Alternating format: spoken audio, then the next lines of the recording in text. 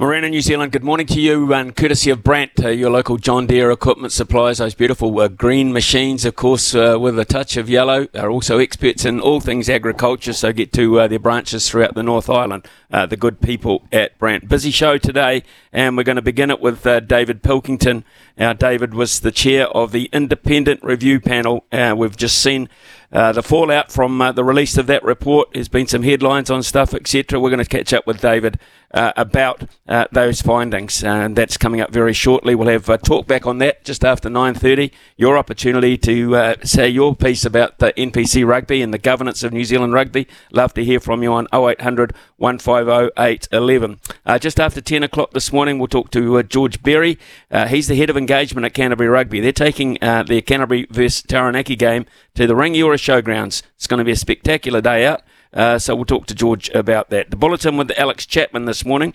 And then after 11 o'clock, we're going to stay in Christchurch as well, because we're going to go and talk to Jed Laurie, who's the Canterbury Bulls coach, because the Rugby League Premiership, which involves teams from right throughout the country, gets underway this weekend. So catch up with Jed on how his team is looking and the format, etc., of this intriguing competition, which could be a feeder, you never know, to some players getting through into NRL status. A sports desk with Brian this morning, and that'll be just before 11:30. We'll have the Stump Smithy, which of course will give you the Arepa drinks, but we'll also be in for the Friday freebie. Of course, your chance to put a leg of the multi in. We've got a couple sorted out. We'll go into that a little bit later in the show. And before we hand over to Steph, of course, we'll catch up with Greg O'Connor. Greg O'Connor, who is our harness racing pundit for the day.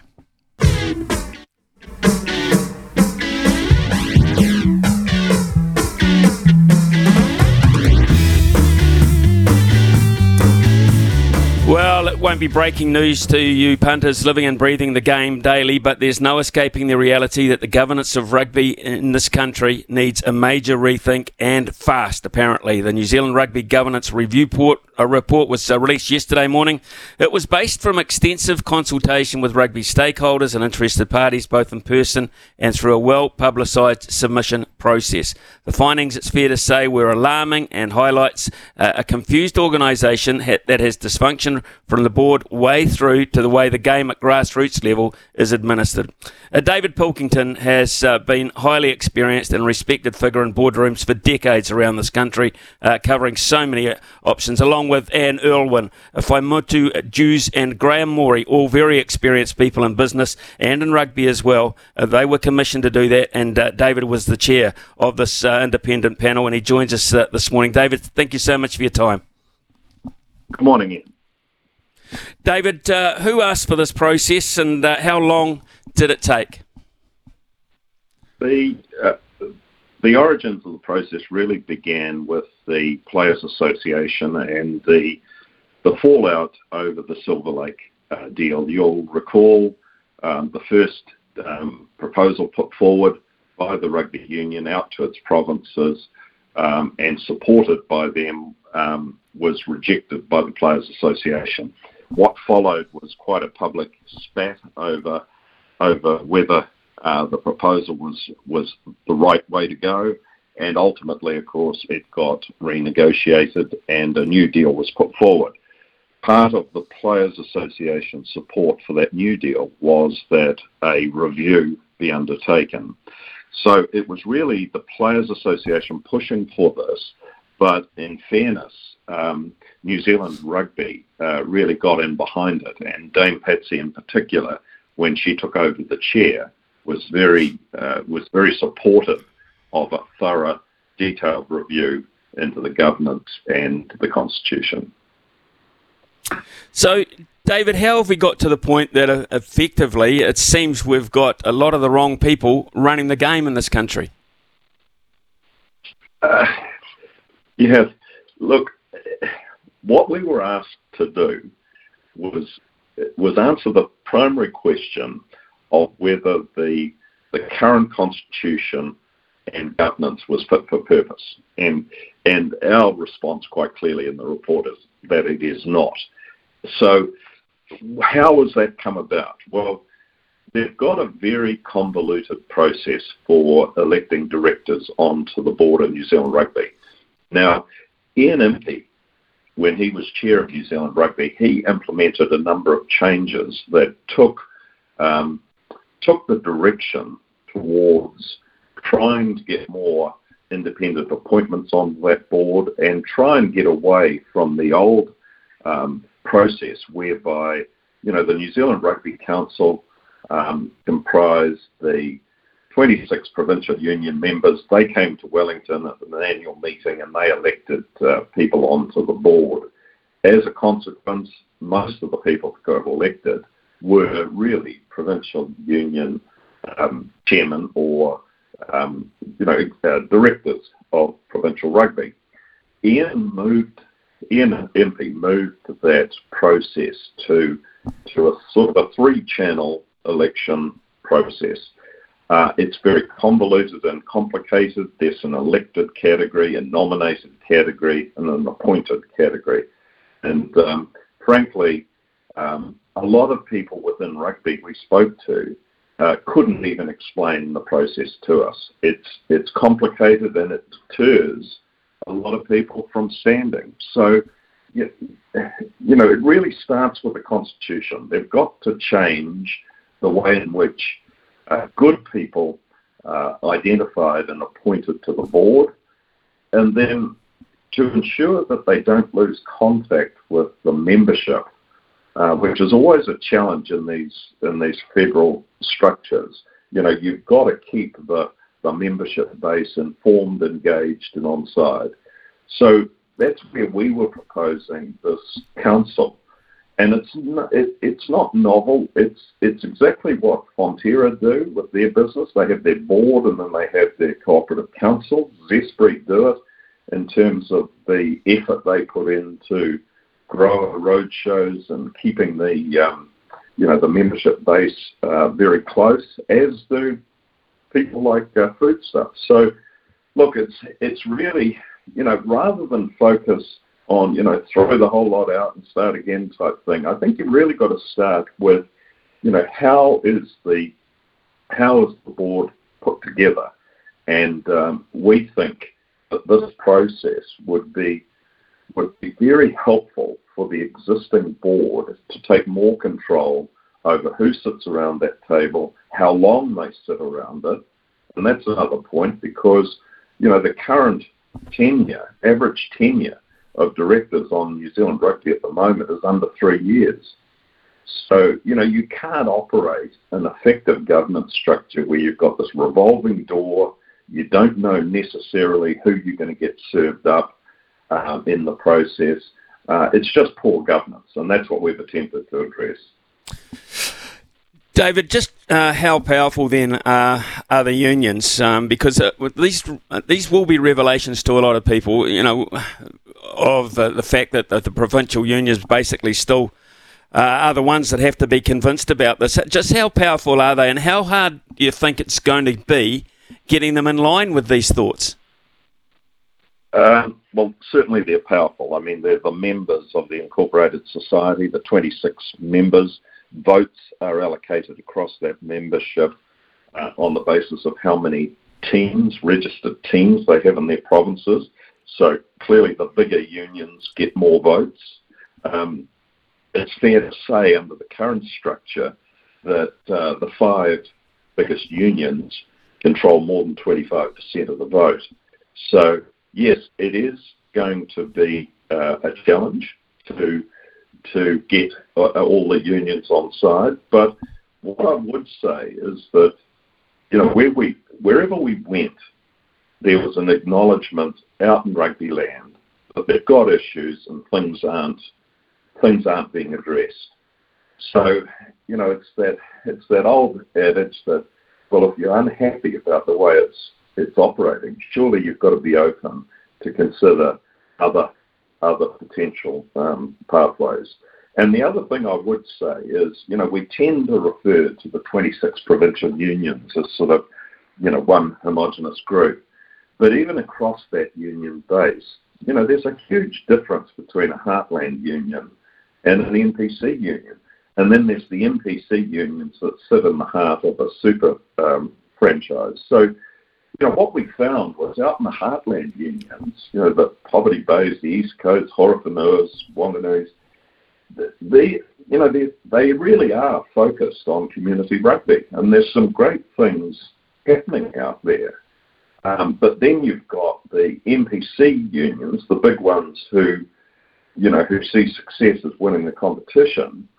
And then you've got all the feeder academies into Super Rugby. So across that union base, there's a wide range of views. What we're hoping is that this review, through its wide consultation, will really encourage all of the unions to get around the table and say, how can we improve the way we run and administer the sport? David, what about Māori and Pacific representation here? Because if you watch on television, if you go to the games, it is an increasing number of Māori and Pacific players making up our top teams, our NPC teams, our Super Rugby teams. What about their level of representation? Again, your observation is absolutely correct. And not only now in New Zealand teams, we're seeing it in other international teams where the domination of Pacific Island players is starting to be felt. Yeah, we certainly felt that Pacifica and Maori voices were not well invited and heard. We've still got a situation where the New Zealand Māori Rugby Board isn't empowered to select their own chair. The chair of the Māori Rugby Board is selected by the New Zealand Rugby Union, which in today's age seems bizarre. So we did note in our report that there needs to be much more effort to bring Pacifica voice and Maori voice around the table. And we stopped short of saying, let's have a representation model that ensures they have one place around the table and someone else has another place. What we would prefer to see is a professional board who, will clearly recognise the importance of those Pacifica and Maori participants, and they will want to ensure that they have good contact and representation back into those organisations. So, we think a lot needs to be done to ensure that their voice is heard much more effectively than it is currently. David, have we been perhaps a little bit top-heavy too long? And I'm thinking here about our attention to our top side, the All Blacks, and now of late the Black Ferns. Is the perception if the All Blacks are good, everything will fall into place?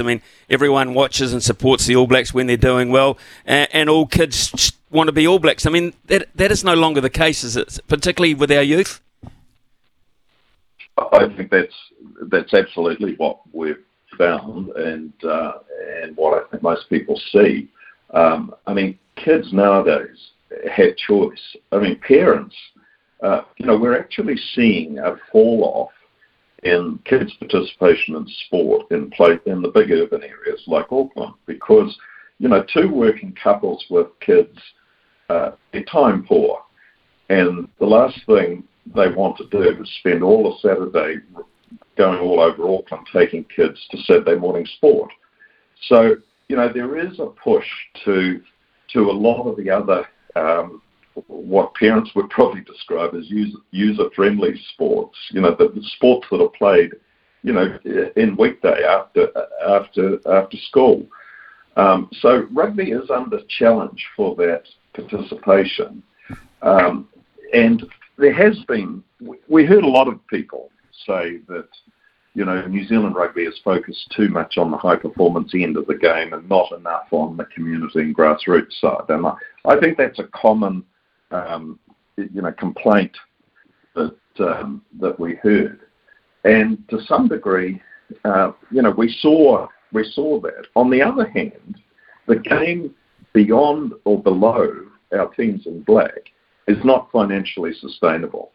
So at the moment, it's All Black sponsorship that is basically propping up the rest of the game.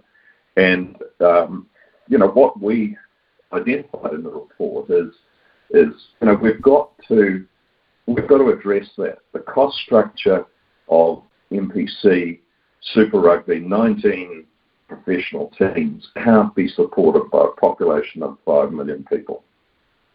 And, that has to be addressed, because if it's not, then the ability of All Black sponsorship to effectively be channeled back in supporting club and grassroots rugby, there's never going to be enough money. David, in terms of the confidence of the public or your fan base, and they're the people that you need to get reinvested into the game, what did you find their views are of the New Zealand Rugby Union Board? I mean, I'll give you, for example, we're on radio here, and during the process of appointing Scott Robertson in particular, our text lines, our phone lines were really hot on the subject of why can't they just get this sorted? And I think at that point a lot of people thought, what's going on there? Who's running the cutter here? Was that an example of what you're talking about? That was... I think by any measure you'd see the difficulties New Zealand Rugby had through its communications of the debacle in South Africa, and then all of the communications around the coach reappointment process. I don't think there's any other word for it. They're poorly handled. And rugby is such a such a talking point in the New Zealand community, and you can't you've got to handle those issues very, very carefully. And that one got away from them and caused a lot of public debate. They could handle those things much better. David, I guess, we look at the NPC level, and a classic example was the other night where I believe they were lucky to get 1,000 people at Eden Park for a Manawatu victory over Auckland. Is it in the viewpoint of the panel that this is retrievable, or has it gone too far now? I think it's retrievable. I mean, if Wellington can fill that stadium at 1:00 in the afternoon to see two countries, neither of which have any direct affiliation with New Zealand, and put 34,000 people to watch a women's football game, New Zealanders will turn out to watch sport. But, what we found is we talked to a lot of young people, and it was quite a revelation to me. I mean, I grew up in an era where if the All Blacks were playing on the other side of the world in the middle of the night, you got up and watched the game. Young people just don't think in those sort of terms. I mean, we interviewed a number of young women rugby players in Dunedin, and their interest is it's much more in the highlights and the digital content. They want to go online and be able to view their best moves, their favourite players. As they said to us, going to a stadium or even watching rugby, if they can afford a Sky subscription, at 7:30 on a Friday or a Saturday night, is not something high on their priority list. So that's where I think the fan engagement, you've got to go back to, you only have to look at things like the Drive to Survive Formula One program or Full Swing, the golf equivalent. That's where I think Silver Lake really does offer the opportunity to to provide fans with a different form of engagement. But I think you've also got to look at cost. I mean, it's fair to say a lot of people turned out for those football FIFA games because the price was much more attractive. And I think we've priced rugby to a point that exceeds, people's interest. And when Wellington hold a Ranfurly Shield match against Southland at Hutt Rec in front of 3,500 spectators, you say, imagine that 10 years ago. Absolutely right, David. I think your thoughts, and I grew up with the same era, incidentally as well, and I echo your thoughts there. We could talk for I think literally hours about this particular report, but it's there to be read. I think it's been a very, very involved process, and let's hope that it's acted upon pretty smartly because.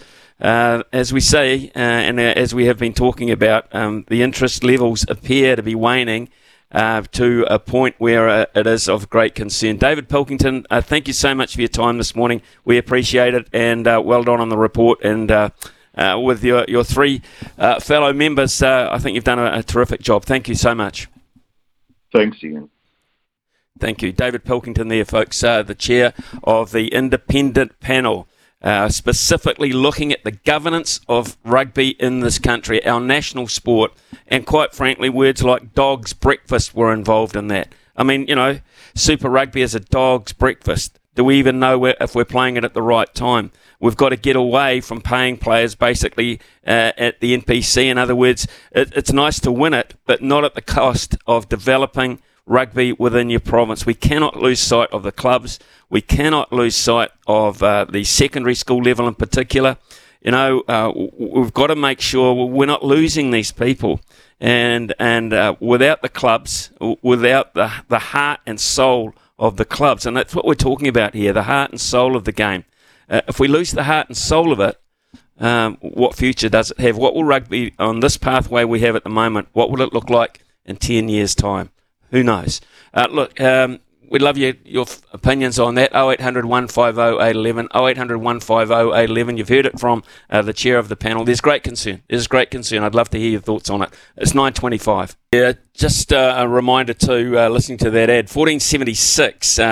We'll have some outages today between now, I think, and around about 5 o'clock because they're working on that mast again and doing maintenance on the mast to make sure it's prim and proper when they finally get it done. But what it means is we ask you to go across to the app, actually, listen on the app, and we'll be strong and powerful on there, I can promise you that.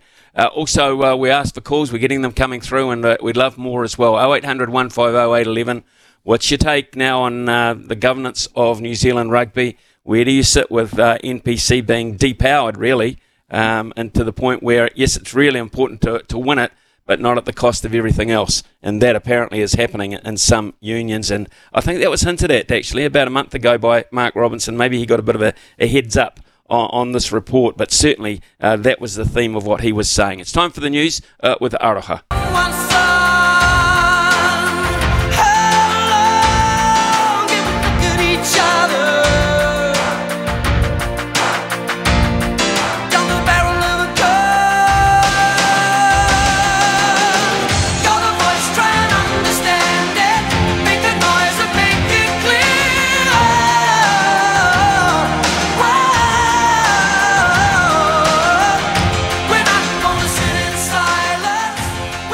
Right, let's get to your calls. Joey, thanks very much for being so patient. You got a view on Auckland and where they need to play? Yes, Ian. Look, Eden Park's a dinosaur when it comes to NPC rugby. When they're playing a match there, because the crowd, you don't get the crowd. It doesn't matter if you get 10,000 people there. If you do get 10,000, it's great, but you're not going to get the atmosphere you get. They play it on the number 2 ground. And you can develop that or whatever. If you get 10,000 people on the number 2 or even 15, if you get the ticket sales in there more, well, then you may have to go to there or Western Springs. I mean, but playing in Eden Park number 1, it just looks terrible, even when you know yourself, when you're watching it on television. It's not a good look. I don't know what it's like down at Napier with the McLean Park, whether you've got another, if McLean Park you can't fill up, whether you've got another ground there where you can, get, say, 8,000-9,000 people in there, or you've only got McLean Park. But in Auckland, it's terrible. I mean, and the way sport is now with Sky, a lot of people will watch it, especially at night, will watch it on Sky and watch it live. It's just how it is, Ian. I mean, but as I say, I think they should go to the number 2 ground or Western Springs for Auckland, for NPC, without a doubt. There's no two ways about it. They've got to do something there. Look, I think you're right, Joe, and you're talking from the area that this shouldn't be a problem because it is the most populated area of New Zealand, Auckland. This should not be. We shouldn't be pointing the finger at Auckland and saying you're one of the worst. We should be saying, well, in terms of your population, it's a bit disappointing, but they quite clearly are an example of this. Now, there's a lot of Pacific Island people involved in sport in Auckland, and we were talking with David Pilkington about the burgeoning numbers, and you would have thought because of that, those types of numbers would be increasing, Joey, but it seems not. So. What worries me is that they've dropped the ball once too often and we can't get the ball back. That's correct, Ian. We are one of the worst, if not the worst. I mean, you get more crowds at Canterbury. I know Canterbury have been going good with the Crusaders and that, but Auckland is probably the worst province of getting people to go to the games, and I'm included, because the atmosphere at Eden Park when you've got 50,000 seats and you've got 8,000, 10,000 people, it's just not there. It's just not there. I'm sorry. It's just how it is. You've got to make it easy as possible, and access has always been a bit of an issue there as well. Cost is another issue as well, Joey. Hey, thanks for your call. I appreciate your sentiments on the Auckland side of things. Get down to Dunedin, Otago. I've always been great supporters of rugby. And Cliff's down there. But you've got some thoughts on the structure going forward, Cliff? Yeah, good morning, Smithy. Yeah, I had a look at the New Zealand board of the New Zealand Rugby Union, and to me, they've changed it quite dramatically over the last few years. There's a very fair representation of everyone. There's plenty of women on it, from Dame Patsy Reddy. The assistant chairman is a chap of Polynesian. There is Polynesians right through it. There's plenty of women through it. I don't know what they can do to make the board any different, any more colours, but to me, going ahead, the cost of rugby in a smaller group over the last 30 or 40 years, the amount of players playing rugby has dropped dramatically. But the people that are playing rugby that get paid, they're getting paid more and more money. To run the Otago Rugby Union, back in the day, John Hornbrook used to run the rugby and the cricket. He was the secretary manager, and he didn't even have an assistant, and basically it was him and the coach. And nowadays, the Otago Rugby Union would have probably a stream of 20 people behind it, plus all the players getting paid, 30 plus getting paid money to be a full-time member of the club, playing for Otago. Now, you can't afford that sort of money. You can't afford to run something that it's not attracting players anymore. Back in the day, in the 90s, when Otago rugby was strong and Carisbrooke was getting filled, you get 25,000 there nearly every game. I used to go there at night. I used to drive down and, the place was packed. Good crowds, but no one wants to pay much now to go there, and they're getting small crowds. So you can't afford to run a rugby union and pay everybody good big money, 60-odd thousand plus for all the players. There's no money in the game for that level, and that's what's hurting the rugby union. The funding cost to fund all these extras, the amount of money they must have put into women's rugby in the last few years, because they've got to separate everything, load up all the management, all the whole shaboodle for that is getting bigger and bigger. And there just isn't the players, there's no money. Well, it's a couple of things that interest me, and bringing up the money side of it. There are club rugby players. When you do, on the rare occasion, you get Super Rugby players, or I'll take our local Hawke's Bay players, whatever, drop back and do play a bit of club rugby. they expect to get paid. Most of them expect to get paid for it because that's their job. So when they're doing their job, whatever the level, they expect to get compensation for it. The clubs can't afford that. It is an absolute nonsense. So you say, look, we can't afford to pay you. They won't play. So therefore, the kids don't get to see the best of their club actually on show. Time is another factor, obviously, and with a congested program and that. So there's an issue, and clubs just can't do that anymore. That's a joke. They shouldn't have to do it in the first place. The other thing about this, Cliff, for me, of interest, is the power of the unions. Now, this is becoming more and more evident through, if you read this report, the power of the rugby unions, which a lot of people thought had gone because their representation as such on the board wasn't as obvious. It seems it's still there. And blow me down, I don't know how they're going to get that changed. I really don't, because they're pretty protective, some of these unions.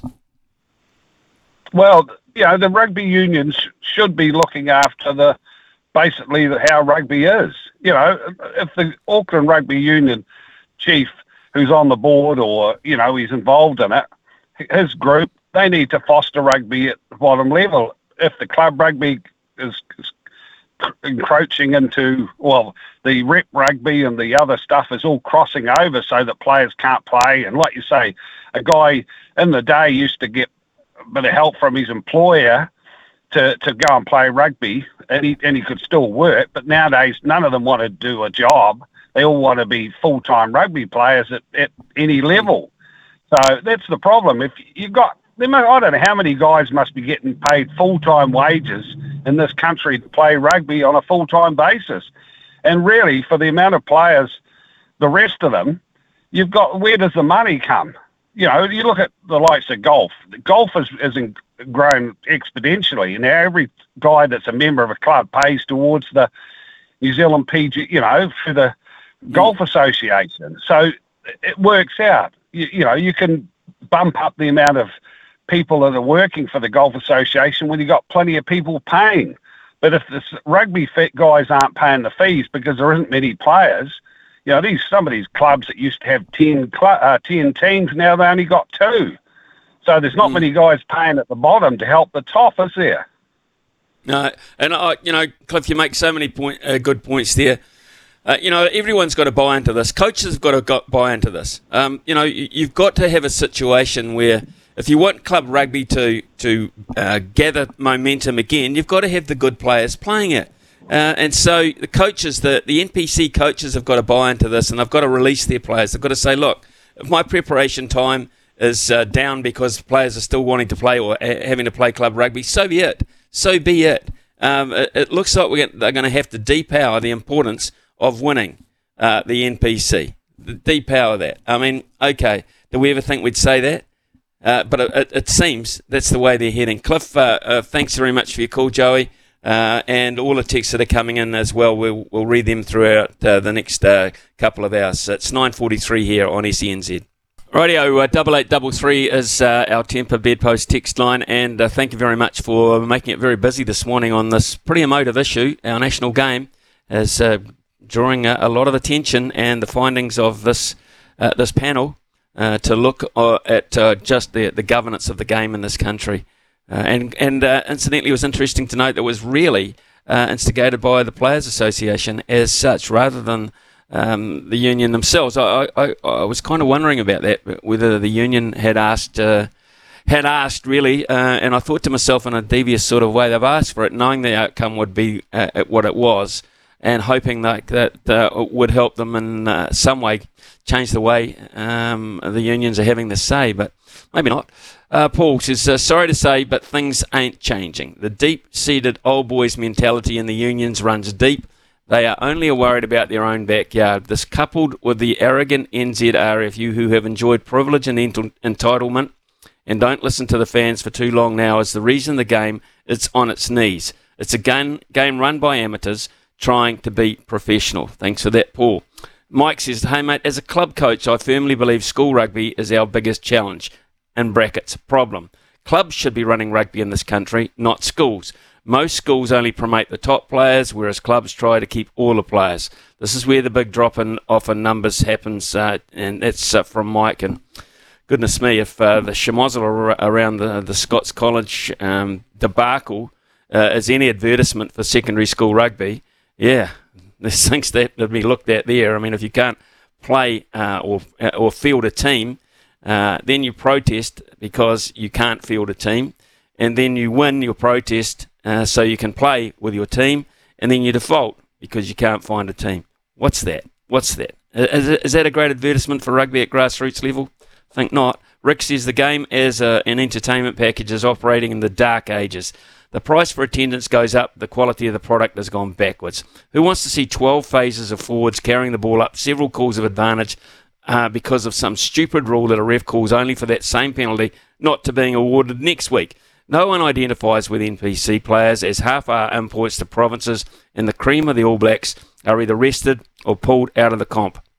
Apart from State of Origin, all the pinnacle players front up week after week in a competition, whereas most Super Rugby results are predictable. Rugby rules need diluting to make it an attractive proposition for people to watch. Rick, that is a very, very common view, and I thank you for that.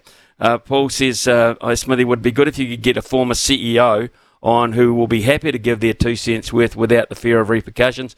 And you're suggesting maybe an ex-Tasman CEO is now at the force. I think it's a fair point. I think it is, because the finger is being pointed here at the unions. It's been pointed at the unions, their directors, their CEOs as the people that are the stumbling block here. So I think it's only fair that they should have their say if they're willing to come on and do just that.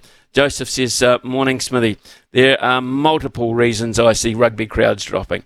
One is ticket pricing. We were season ticket holders for multiple years in Canterbury, but now 2 or 3 games a year, it's just too expensive. The other is player engagement with crowds. My boys no longer want to wait and get autographs or photos, as the players don't want to talk. They just want to move on to the next one. The flip side is the women's game. My daughter is falling in love with it. So it's the game. She's got a new favourite player in the last 2 times she's got to talk to for 5 to 10 minutes. All the ladies take time to chat and actually ask questions and genuinely care. We're off to the Farah Palmer Cup semi-final on Sunday. It's only $5 and the entertainment is on a par with the NPC. Joseph, it's a really cool text. I hope you and your daughter enjoy that semi-final as well. It is just crazy, isn't it? That we're getting to this point, and we've got to this point. It's very, very worrying. Dino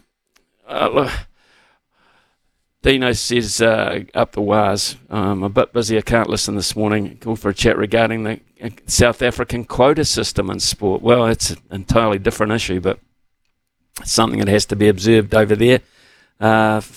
Thank the All Blacks for picking Christie, thus giving the Pacific team their best players for the first time.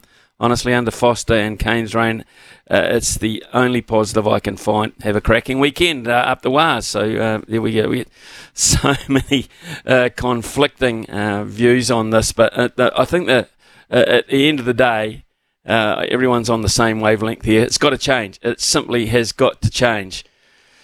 There's another one, Sean. It makes my blood boil when we talk about the problems in rugby in New Zealand. I've played and coached rugby at club level, and all we talk about how the rugby landscape has gone to hell in a handbasket. How to fix it? Put the power back in the clubs and the provinces. The national body does not understand rugby at grassroots level. Love your program, Sean. Love your text. And that too is another example. And there's a common theme just developing here, isn't there? And that is to take the power or take rugby away from schools, give it all the secondary, these kids, and that way you're not losing track of them once they're being run by schools, and all of a sudden you've got to go grab those players. Got to go grab those players. That's interesting. 9:54. Just talking with Brian off air, actually, and he raised a good point. He said one of his great memories was going on in McLean Park after the Hawke's Bay side beat the Lions, and having access and to look at the players and to get to sign your program. And, he said he still kept his programs.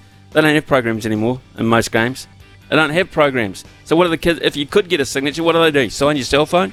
I mean, there's no memorabilia to take home and look at and put on your wall and say, wow, that was special.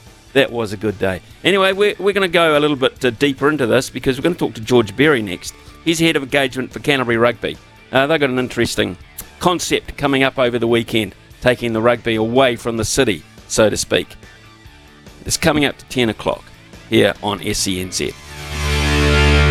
Well, we have spoken so much over the last while and again this morning about rugby in our communities and how the sport will manage to survive. The NPC has been a sore point for crowd sizes and empty stadiums, but this weekend that won't matter for Canterbury because they're going to the country, when they host Taranaki tomorrow at the Rangiora Showgrounds. Game will be the main event and follow half a dozen games of representative footy, including the 100th episode of the Southbridge Shield clash between North Canterbury and Ellesmere. It's a fantastic initiative and exactly what the sports needs, more in a time when returning to the game to the people might just be the antidote to the problem. George Berry is Head of Engagement at Canterbury Rugby. He's been the driving force behind it all. Joins us from the Rangiora Showgrounds live now as the captain's runs aren't too far away. Good morning to you, George. Thank you. Morning, Smithy. How are you?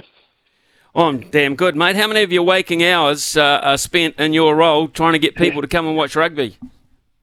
Oh, gee, that's $1 million question, really, isn't it? I guess that's the big bit of too is, when you got an unfortunately an ugly stadium that's cold and got poles in your way and things like that, it's not conducive to it. And when you have to eat the same old soggy pie and the $30 beer, it's not conducive compared to sitting at home having a great experience that Sky put on when they broadcast the product. So, I mean, I spend... I'd hate to know countless hours trying to work out how we get people to come to rugby, and hopefully this weekend we've got a bit of a taster to see potentially what they might look like in the future, and hopefully it is a new recipe. Before we get to that, George, and I'm keen to do that, I just want, have you had a chance to look at the findings of this independent panel yet? Because it does pertain to your line of work to a large degree. To be perfectly honest, Smithy, I haven't, but I probably have a fairly good idea what it might say, and it's really simple. Like if you constantly talk to your community, which we try to do all the time, that's the same feedback. It's the same feedback. Like, a number of people for us too is, I'd support Canterbury Rugby, or I'd buy a corporate suite, or I'd do those things, but I'm not going to do it while you've got X or Y. So I'd be surprised if the findings weren't as we thought they might be. Right, okay, let's get into this weekend. Sounds like a great initiative. How did it come about? Well, actually, I'm a Rangiora junior. There is no Rangiora Rugby Club anymore, but I'm a Rangiora junior. So best part of 30 years ago, I used to spend probably 3 or 4 days a week at the showgrounds running around playing my junior footy. So I always kind of knew what it could look like. And then when I took the role as head of engagement at Canterbury, I understood we could take one game a year away from the stadium in town, and then started to kind of work through what it might look like and what are the facilities that we need to play at this level at NPC and FPC and things like that, and kind of connected a few dots and pitched it to Tony, our CEO, and he was on board. So then I had to get Sky on board and New Zealand Rugby on board and Taranaki on board and the officials on board. And then North Canterbury and Ellesmere were supposed to play their 100th game last weekend. So I had to get them to shift the date. Lucky enough, North Canterbury are the holders of the Southbridge Shield, so they get to dictate where the venue is within North Canterbury, so got them on board. But I think by the time I went through it, Smithy, it was about 12 different stakeholders I had to kind of get to agree to what it was going to look like. Thankfully enough I've sort of been given the blessing or maybe enough rope to hang myself, depending on which way you look at it. But I think it's going to be pretty cool come tomorrow, and certainly the weather's played ball out here, and she's been a stressful but a fun week. So, George, it starts pretty early. Tell us about the rundown. Yeah, well, that was probably the thing. We unfortunately kind of had to work backwards with no lights out here. We had to work backwards for Sky and the broadcast of the NPC game. So a 2:05 kickoff really was the element to it. We tried to get a little bit earlier so then we could make the feature match the actual North Canterbury Ellesmere game. But just didn't quite work. So 9:30, under 16s, North Canterbury v Ellesmere. I think 10 o'clock is a kickoff for under 18s, and then about 11 back on the other field is Colts, and then a development sort of system after that about 11:30, and then 12:05 the let's call it the main game, Southbridge Shield, North Canterbury versus Ellesmere, 100 years of it on the main oval, and then 2:05 Canterbury take on Taranaki. So, yeah, I don't know how many people will get out here, to be honest. Everyone, that's sort of been the $1 million question too. Will we get 3,000? Will we get 6,000? What will we do? I don't know. Then equally, I don't know where we're going to put everybody, but we'll see how we go. So what about things like refreshments, that kind of thing? When you take it away from the major stadiums, which is security, all these horrible words that you throw into the necessity of sport these days. I mean, what do you do about those things? I can tell you for a fact, Smithy, this will not be a cost-saving activity as opposed to playing at a stadium that's set up for this on a regular basis. There's no doubt about that. But yeah, there's 15 or 16 food trucks in here. Actually, the extra little grandstand that I've just hired for $1,800 for the weekend's just arrived, so it's about to get packed in. We've had to spend $20,000 on getting the field up to scratch. But a bar licence we had to get. The old Ashley, one of the local rugby clubs here, has taken over the bar for us and running that for the weekend. It's a bit of a fundraiser for them. There was a bit of a challenge, to be perfectly honest, with the Waimak Council to get a liquor licence the way that we kind of wanted it to be there. But so that's at a really sort of shrunk down version of it. Certainly want to promote good safe drinking, but it's one of those things. A bit of rugby and beer kind of go hand in hand in a responsible way, so that took its challenges. Lots of promotion, say 15 odd food trucks. There's bouncy castles out here. There's candy floss. There's everything. Like when we dived into it, we really wanted to get to being a real family fun day. So there's a lot of that. Equally, we've only got 250 corporate spaces because that's all the field kind of allows for the way that it's structured. So, to be honest, I probably could have sold about 700 or 800 of those in the end, but we just literally didn't have the space to put them. So it will be old-fashioned, kind of 4 or 5 deep along the bank, I think, come Saturday. So, George, have you had any feedback from the players and the coaches about this? The funny thing is, I came out here. Well, I've been out here all week, and by out here, I'm talking 20 minutes north of Christchurch. So it's not exactly, it's a difference between Napier and Hastings, basically. But I came out here. I snuck down to do something. I came back, and Willie Hines, England international, was out here. He'd come out on his day off because he was just interested to see what it was looking like. And he was out here with his boy, who was cook for the day, and he was standing in front of the grandstand doing the haka to an empty grandstand. And to me, for the son of an England international, to be doing that and to be fizzed on, rugby at grassroots, absolutely, that was the real bit for me that said we're on the right track. The players in that absolutely, it's different. The changing rooms are smaller. There's no ice baths. There's all of that sort of stuff. But yeah, we've tried to take an approach this year for Canterbury that it's semi-professional rugby. It's not. It's not professional rugby. It's semi-professional, and get away from the terminology high performance too, because high performance is the All Blacks or Super or things like that. Like, absolutely, you want to perform at your best, but I think once you start to change the terms a little bit, people's expectation changes a little bit. Half these guys that do go back and play club rugby, they're in tiny little situations with crappy fields and things like that on a regular basis. It's only just the fact that we've got 30-something Super Rugby players that have a different expectation. But if you dial the clock back 4 or 5 years ago, they were playing on this stuff every week, George, that's an interesting point you make, and I would imagine Taranaki are all over this because they had 2 years at Inglewood, which is not dissimilar. In fact, it's a lot smaller than Rangiora. But they had 2 years of taking provincial rugby there, so they would be right in your ballpark here, wouldn't they? Yeah, I haven't had too much connection. I know Michael Sheed, our sort of match day manager, was talking to them the other day and just gave them the kind of, hey, this is, don't expect the Ritz when you arrive. And they all said the same. We took you to Pukakura Park last year, and it was you had a changing room the size of a bloody letterbox. So, that expectation is there, absolutely. I think they'll enjoy it. I think they'll enjoy the crowd. I think the crowd will be right on top of the game. I suspect that they will enjoy it just as much as they have getting around their grounds. Absolutely. I've got a broadcast company too. We do a lot of Wharapama Cup, and we spend a lot of time at Stratford and things like that broadcasting those games. And when you look up and you see the mountain all covered in snow and those sorts of environments that everyone's getting an ice cream or a beer or whatever else at grassroots, mate. That sings rugby to my heart every day of the week, rather than in a big old grandstand or a big stadium that you pay $20 for a beer. That's for sure. Southbridge Shield, it's the 100th episode, the 100th time it's been up for grabs. So tell us a wee bit about the history of the Southbridge Shield, mate, because that is the kind of stuff we've got to get back to as well, I feel. Yeah, absolutely. Yeah, interesting. I was reading a few comments that we put together, actually a 12-page newspaper that went in the local paper the other day, and did a lot of the writing for them and put them in, and to hear 10 or 15 of the old boys talk about the Southbridge Shield and the things that mattered to them. Some of those guys have never gone on to play for Canterbury or for anyone else. So that is their high performance, or that is the histories and the bonds and things like that. So yeah, absolutely. I think Ellesmere, or part of Ellesmere and Rangiora were some founding clubs of Canterbury back in the day. So it screams to how old that sort of stuff is.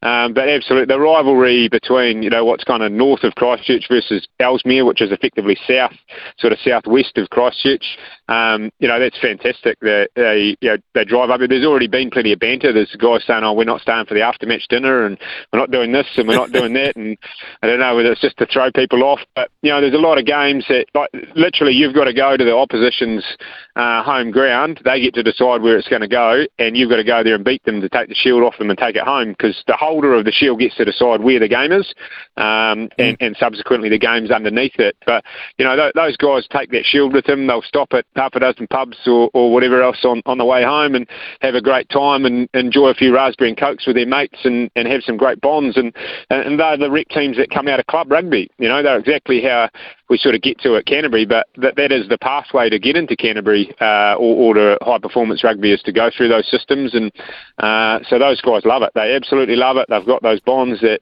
whether you play for Darfield or for Southbridge or wherever else, you come into an Ellesmere team, and the same in North Canterbury. You play for Glenmark or Kaiapoi or Saracens, and then you come together in a North Canterbury team, and you fight for something that's about your place or your heritage or your family or those things. And mate, they get talked about at the club rooms or down the sale yards or down the street for weeks and months to come. So yeah, there's been plenty of build up around this one, that's for sure.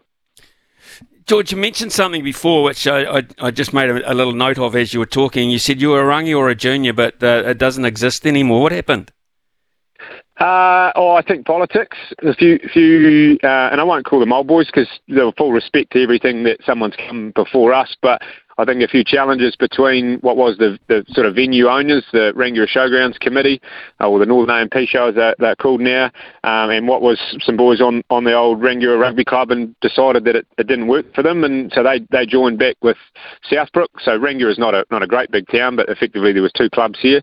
They joined together and then subsequently moved all their rugby down to Southbrook to another set of grounds. But the ironic thing with that, Smithy, is that club's now in debt and having to work their way through that, as opposed to just working with people and coming up with a great outcome. So, yeah, I think it's a few old boys that maybe didn't see the writing on the wall, or didn't see how they could communicate and cooperate with other people to get an outcome. So they dig their toes in or dig their heels in and think that they're making the right decision for everybody. But I think looking back, or as I've said to a few other people, like, you can hold on to things and worry about doing things for your club that's been around for 50 or 100 years, or you can take a different view and think about what about the 50 years worth of future. So make some decisions about the future of the club rather than the past of the club, Yeah, and George, just finally, if this works, and God willing, with the weather and everything, it works for you because of the sound of the amount of work you put in, it deserves to work for you. Any other views on perhaps in coming seasons? Any other venues around the area you could contemplate? Then there's probably more of a personal view than a union view, but I'd love to see us have multiple high-performance hubs sort of dotted around, one out west, one out east, one in Selwyn, and maybe one in North Canterbury. And, do we have lights? Do we have artificials? Do we have a show field? Do we have, there's all of those sorts of things. And I know that Canterbury's having lots of conversations at a board level at the moment, and some strategic sort of initiatives, and great that they are. So to answer your question, I 100% hope so. We've definitely got a recipe now that's in the can that we can take this forward and do that. fortunately or unfortunately at the moment, we're contracted to the stadium for the next couple of years that, that helps the Crusaders play there in the meantime, because there's obviously a business model there that someone's got to pay for the current fixture in the current stadium that's there. But yeah, I wholeheartedly believe this is the future of NPC rugby from a playing engagement and a broadcast perspective. But that's 100% a personal view, not a unanimous union view. That's for sure. Well, you've put together this the prospect of this in a really good matchup, because these are two top draw teams, Taranaki and Canterbury. George, have you got a forecast for the game? How do you see it going? What are the key points? Well, it's going to be a beautiful day, I can assure you that. I'd say I'm standing in the middle of the oval at the moment, actually just watching some kids run around, and the boys are getting ready for their captain's run, wearing actually the North Canterbury version. Our training kit, one side's Ellesmere and one side's North Canterbury, so that's slightly ironic this year with here doing it. But I don't know. I thought we were going to beat Wellington last weekend, and we couldn't quite get across the line. So I don't want to hope too much. But Taranaki have been going extremely well too. So as I say, we probably couldn't have hoped for a better matchup. Do we get up? I certainly hope so. I hope we can get up, and as a North Canterbury boy too, I probably hope North Canterbury can get up too. So then I don't have to scope another venue out for next year. We can just come back again. But I think it's going to be great for me. I hope I know. So I said to Sky early on, get the number one crew down here, get everything down here, and throw the kitchen sink at this, because this is going to be a special day. So I'm looking forward to seeing what it looks like at 2:05 tomorrow. That's for sure. So am I, George. I'll be tuning in just to see what the feedback's been and the response from the Canterbury public, Rangiora public in particular. Hey, all the best with it, George. It's been fascinating to talk to you. I'll tell you what, if we had, just by the sound of your enthusiasm, if we had more people like you involved in promoting the game around the country at this level, we might not be talking so much about the problems that it's got. George, congratulations and all the very best. Thank you, mate. Appreciate the time. Yes, George Berry there, and this massive day at the Rangiora Showgrounds tomorrow, culminating in Canterbury taking on Taranaki, and that's a 2:05 kickoff. But you want to see quality rugby, get there early, because it starts around 9 o'clock with the young fellas. The future of the game, it is 10:20 here on SENZ. Rightio, let's have a look at some more texts, and they continue to come in because you care. I think it's a really good aspect of it. I've played and coached at club and rugby level, however, never find myself watching the league more often because of the state of the game. Cheers, Chris, up the wires. And that's the concerning thing. You never would, in the old days, get people to go away from rugby to watch league. And I'm not saying that there was anything wrong with the league back in the day. It's just that rugby was it, wasn't it? Rugby was numero uno. Well, it's not numero uno to the extent that it was anymore, and that is... I think that's the whole crux of what we've been talking about. The NRL, says Mike, and this is concerning if this came to fruition, the NRL are only one extra team in New Zealand away from killing off rugby in New Zealand. Imagine another NRL team in Christchurch or Wellington. Then rugby's doomed. That's from Mike. Morning, Smithy. The NZRU are sending 20 people to the World Cup. Didn't realise that. 20 people to the World Cup. That's where the money is going. Okay. Ethel from Christchurch says, hi. Rugby gone wrong again. Today and Sunday in Palmerston North, the girls' high school first 15 national tournament, top 4 teams in New Zealand. Nothing being shown on Sky TV as the boys' first 15 is. Only the way the game can be viewed is through YouTube. Why not Sky Sport? Ladies' rugby is humming at the moment. Surely this is an ideal opportunity to promote the game further. Beats me. That's Ethel from Christchurch. The Ellesmere Mudfish to put 50 on the North Canterbury Colts tomorrow. There you go. Don't think we can get a market on that one, but you're very confident there. Thanks for that. George's attitude is the future of rugby. We need more people like him to lead the way. Great interview. I found it exhilarating, actually, talking to him, to be perfectly honest, and I can't believe that a guy like that is not indicative of where the administration of the game has to go. Really, it's mind-boggling actually. When you, as I said, when you hear words, emotive words being used in this report. It's very, very concerning, and I go back to aspects of it, and when it came to the women's side of it, the headline reads this: New Zealand Rugby Review reveals misogyny and torturous process to reach gender quota. And this is the story of chauvinism, misogyny, racism, even being aligned with our national body and the way that the game is run, particularly when it comes to the appointment of women onto the board. Of course, New Zealand Rugby was at one stage fined, weren't they, because they didn't meet the 40% threshold, which is in place, and they were a bit slow getting their act together in terms of having the right number of women on the board. Women in Rugby Aotearoa, and this is coming from Tracy Holpapa, who says Women in Rugby Aotearoa endorse the recommendations of this panel around an independent process for the appointment and the creation of the Stakeholder Council. Stakeholder Council is an interesting concept, isn't it? Just who would get on that? Who would you put on the Stakeholder Council? What kind of people? Maybe the George Berries of the world. Doubt it. The current model, which sees board members either nominated, elected or appointed, is broken, unfit for purpose and in need of urgent change. This is coming out of the report. 2 of the 3 current pathways require provincial unions' involvement. The review highlighted how a small handful of provincial unions can sway decisions for their best interests and block progress. Nothing so obviously reflects the conservatism of New Zealand Rugby's voting membership as the tortuous process of gaining greater gender diversity on the national board. Sadly, a more fundamental reason is that this would be an impediment to a sort of entrenched rite of passage, even a sense of entitlement to progression for male provincial union board members. To the extent that is true, we can only describe it as anachronistic at best.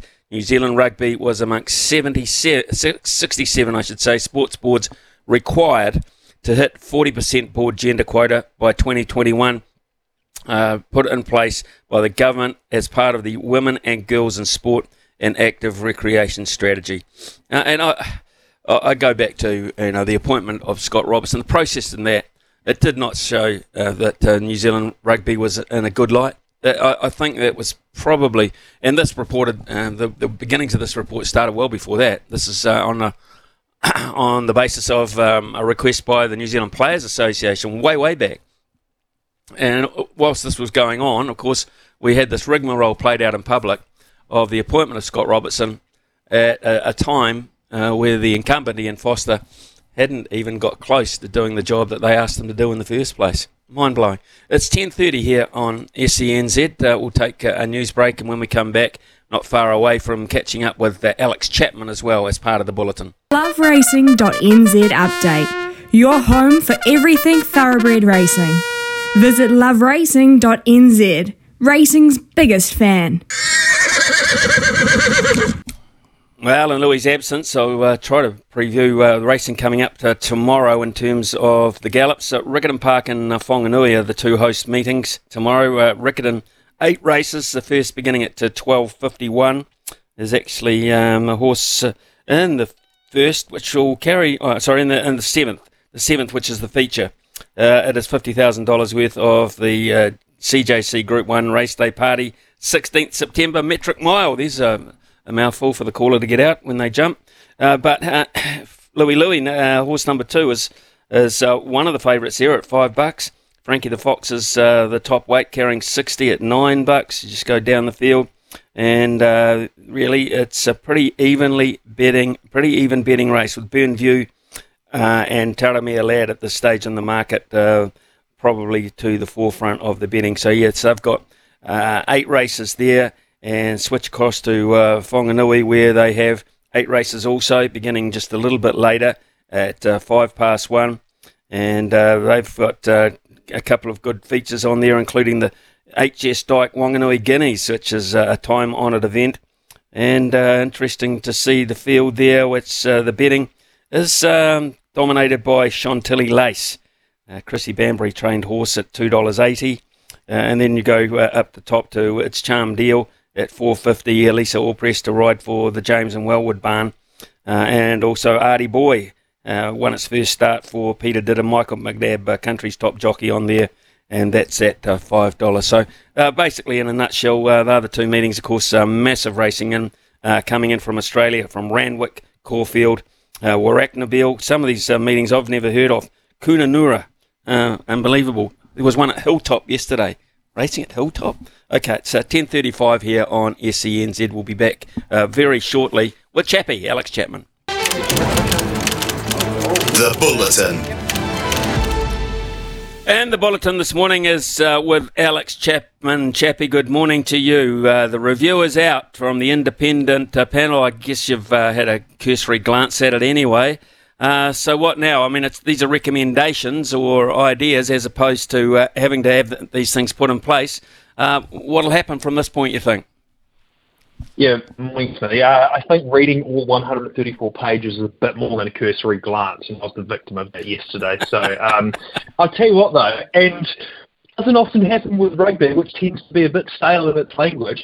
God, there was some strong language in that yesterday, and I was absolutely here for it. And I mean, the way rugby is run in 2023 doesn't mean that it's the way that it should be run in 2023, and I think the use of not for purpose in particular in that review proved that, and we need to see change. David Pilkington, who I know you had on earlier, said to me yesterday that we'll continue to see a decline in rugby if it continues this way. I had several sources be a bit stronger than that and say that essentially rugby will die if we continue the way we are. So, yeah, that may be a bit drastic, but if you look at some of the numbers, which are damning, and to be honest, Smithy, this shouldn't really surprise people. I think a lot of people seemed a bit surprised by some of the stuff that was said, but I mean, media, organisations, administrators, and in particular fans have been screaming this for so long. So there is a serious disconnect with our national game. It's a very broad topic in terms of what's next. So I'll try to isolate this a little bit in terms of what now straight away needs to happen. So Pilkington and his team have recommended those two changes, which I'm sure you've already discussed this morning. But now the onus is very much on provincial unions. So 2/3 of those 26 need to vote in favour of this change being implemented. That in itself is going to be a challenge because some larger and more centralised programs like an Auckland or a Wellington or a Christchurch compared to something like a Ngāti Porou East Coast or a Bulla or even a Union in between the size of those examples, like your team, for example, with Hawke's Bay, they're not all going to align on everything that has been said in that review and the changes that want to be implemented going forward. That in itself is probably an issue that unions still wield so much power. Unfortunately, our NPC unions and the lower tiers just can't, particularly financially, justify having such a loud voice at the table anymore. Like constitutionally, that just does not make sense for them to wield that much power. Ironically, it's the same power they'll now have to diminish if they are to save the game. So the PUs hold a massive say in this going forward. Really interesting to see what they vote on going forward, because from those that I've spoken to already, it's very mixed feelings. Well, it seems, I haven't read as much as you and your extended cursory glance. I congratulate you on that. But it seems to me, Chappie, that the All Black side of things is almost untouchable, and it's ticking over quite nicely. But if you want to play NPC rugby, you can forget the fact that maybe a union might sling $60,000, $80,000 to $100,000 for the sake of hoping that they might win the title. That looks like that might be out the window. Yeah, the traditional structure of like club into high school into, first 15 as part of high school into a union development into Super Rugby into international isn't the traditional tree anymore, is it? It's high school you then go into, in the case of, if I use my region of the Blues as an example, you'd go high school, and while you're maybe even still at high school, you're part of the Blues Academy, and then you go into a wider Blues training group, into the Blues B, into Blues A, then you end up playing Blues, then into international rugby. It's not that normal ecosystem like we've had previously. So I think everyone just needs to understand that just looks a little bit different. But having said that, I'm well aware, and a lot of your listeners won't be from a big Super Rugby region. They'll be from, as said, Ngāti Porou East Coast, Wairarapa Bush, Bulla, even, yes, the Crusaders have a wider catchment zone, but South Canterbury are completely different to the way Canterbury are run, and the systems that come through that as well. Prime example, your producer Louis, who is from, I think I can say where you're from, can't I, Louis? Rangiora. The way Louis came through the system with Canterbury Country is completely different to the way that someone that went to Christ College or Christchurch Boys High would have come through the system in terms of Canterbury. So I don't have the solution, and good on David Pilkington. I thought his review was very impressive because there's a lot of issues with rugby, and we now need to implement them. Yeah, I think you're spot on. And I mean, I know of two very, very impressive young rugby players out of Napier Boys High who are still playing for Napier Boys High. One is headed to the Crusaders, and one is being sought after by the Blues. Now, where does their development go? I mean, what about the club issue of will they ever play club rugby? I don't know. Yeah, it's just an example. That's the thing. That's the thing, right? Like you only really play club rugby nowadays if you get a nasty injury and you're trying to get a bit of game time, or you are that out of form, or you've been completely dropped that not even an NPC side wants to pick you up anymore. So yeah, that traditional format doesn't work anymore. Okay. All Blacks France, believe it or not, Chappie, we've been looking forward to this for so long. It's only 8 days away now.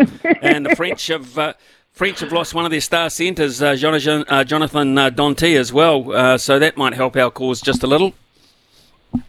Yeah, who ironically is anything but Dante, isn't he? With his style of play, he's a real crucial figure in that French backline. He gives them real size, real go forward, and was a good second receiver option that's going to run direct lines, maybe a little bit of angled running as well off his shoulder. Almost a little bit different style of play, but almost like how we saw Nonu, for example, in that 2015 Rugby World Cup with the All Blacks. So crucially for France, though, it doesn't seem like it's going to be the entire World Cup. It's just going to be that opening game against the All Blacks. And yeah, I mean, I was looking at the odds before.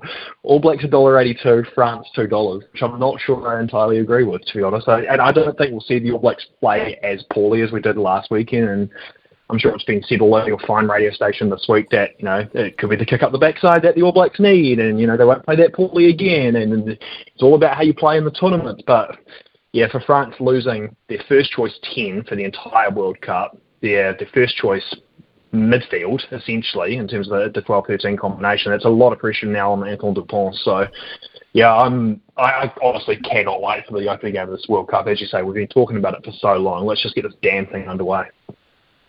Yeah, let's do it.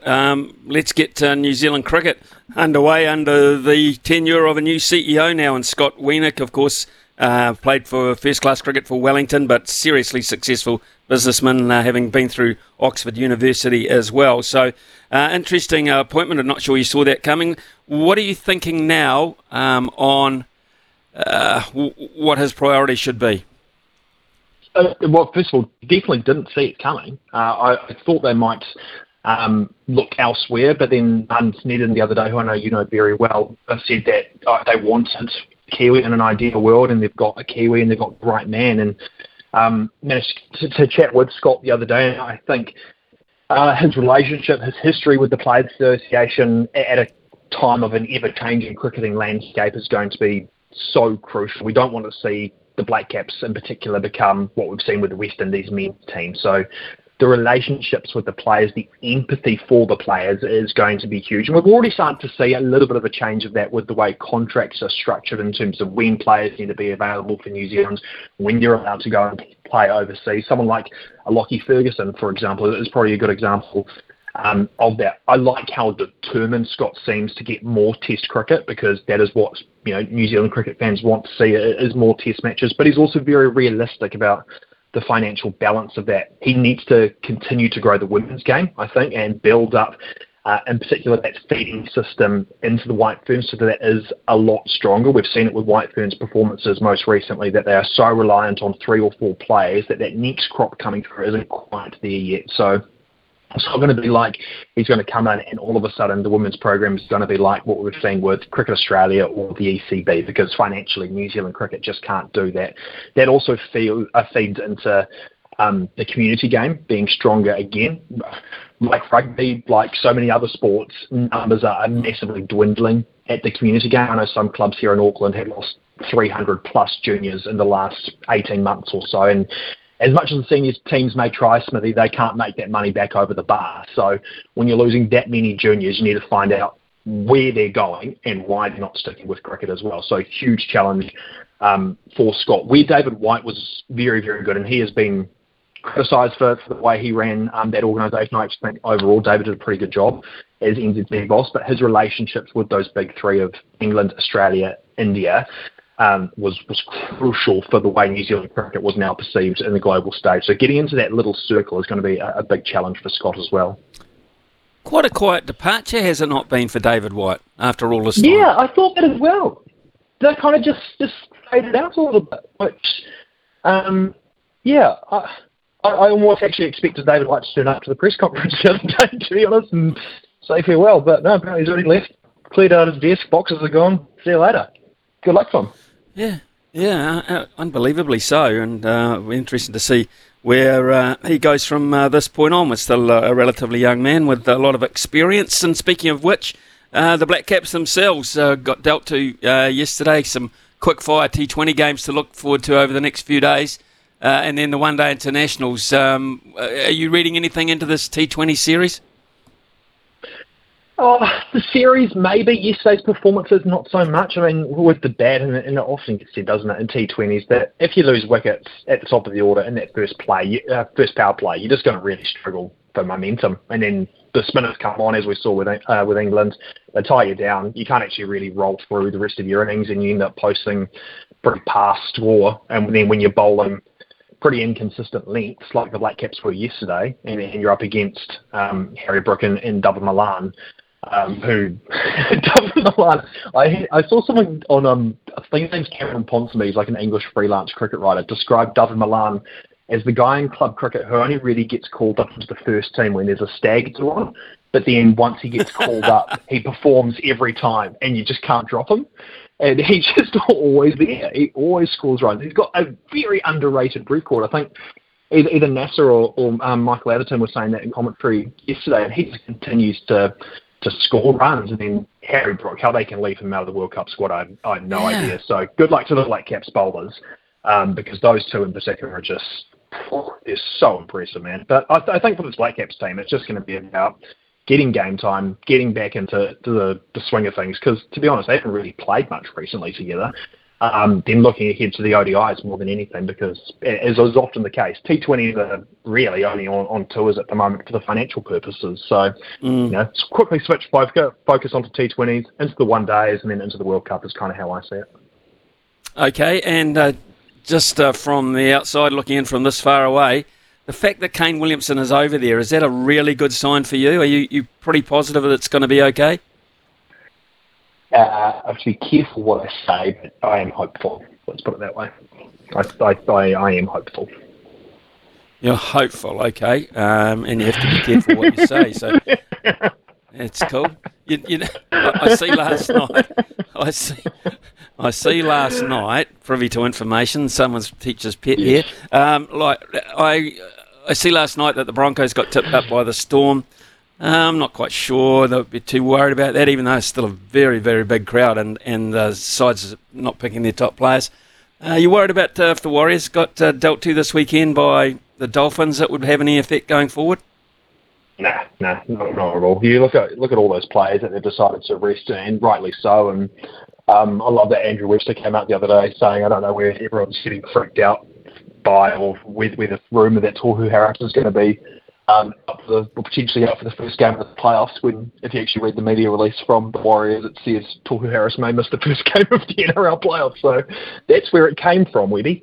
I wouldn't read too much into last night's performance. Both teams rested a whole lot of players, and good luck to whoever does NRL tipping this weekend, because there's so many tough games to pick with that many players out. A couple of teams fighting, or more than a couple, several teams fighting for playoff berths, and how do you measure, momentum v rest heading into a playoffs, for example? It's a real balancing act for all teams, and I think this is the first time that Andrew Webster has actually kind of conceded that he is looking beyond this week, for a man that the entire season has said, I haven't looked at the table, I'm just looking at this week's performances. By by resting, I think it's 7 players being out, including Luke Metcalf with that injury. He is very much looking ahead to next week, and I can't wait for these NRL playoffs, particularly with the Warriors. Chappie, thanks very much for your contribution this morning. Absolutely brilliant. And have a terrific weekend, my friend. Thanks again. Enjoy the sunshine, Smithy. Thank you. Yep, will do. It's coming up to 10:54 here on SENZ. Apology time. Yes, people that are experiencing problems listening to us on 8:28 a.m. That's in the Manawatu today. We're not off air. We've just got mast problems that they're working on. That goes to for the Greater Auckland area on 1476. Apologies there. It is out of our control. It is across all AM frequencies that they're working on the mast out there at Henderson, I am led to believe. So back on round about 5 o'clock or maybe a little bit earlier this afternoon in terms of 1476, 828, working on as we speak. Apologies there, folks. We're going to do some rugby league after the break. I'm going to go to Jed Laurie, who's coaching a Canterbury Bulls side. Are they the favourites for the New Zealand Rugby League Premiership? We shall find out. First up tomorrow, it begins. Come out to 11.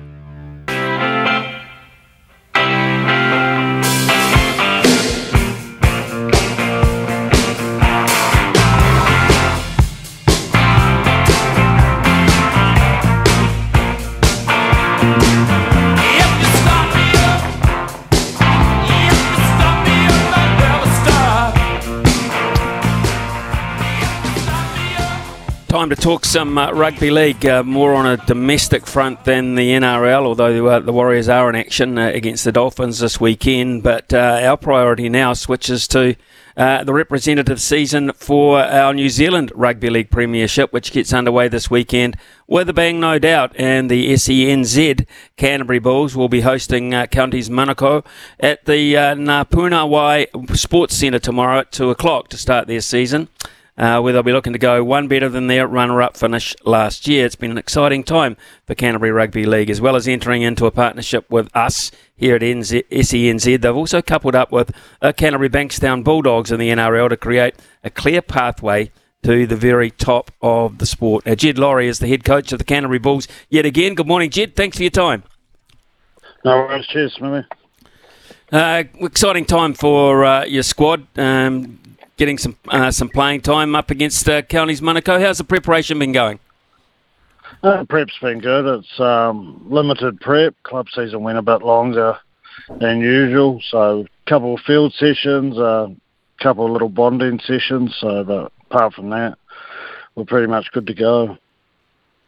Okay, it's a level of rugby league that we don't get to hear too much about, so I'm going to be quizzing you here a wee bit. How strong is the Christchurch club scene? What does that comprise of?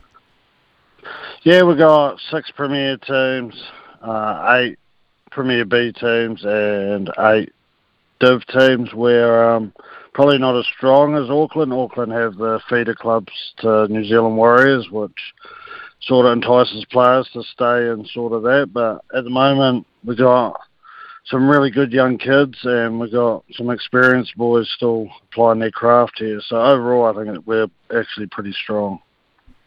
Where do you get your players from? Where do they come? Is there a rugby league set up at the schools at all, or how do you recruit them? Just through their clubs.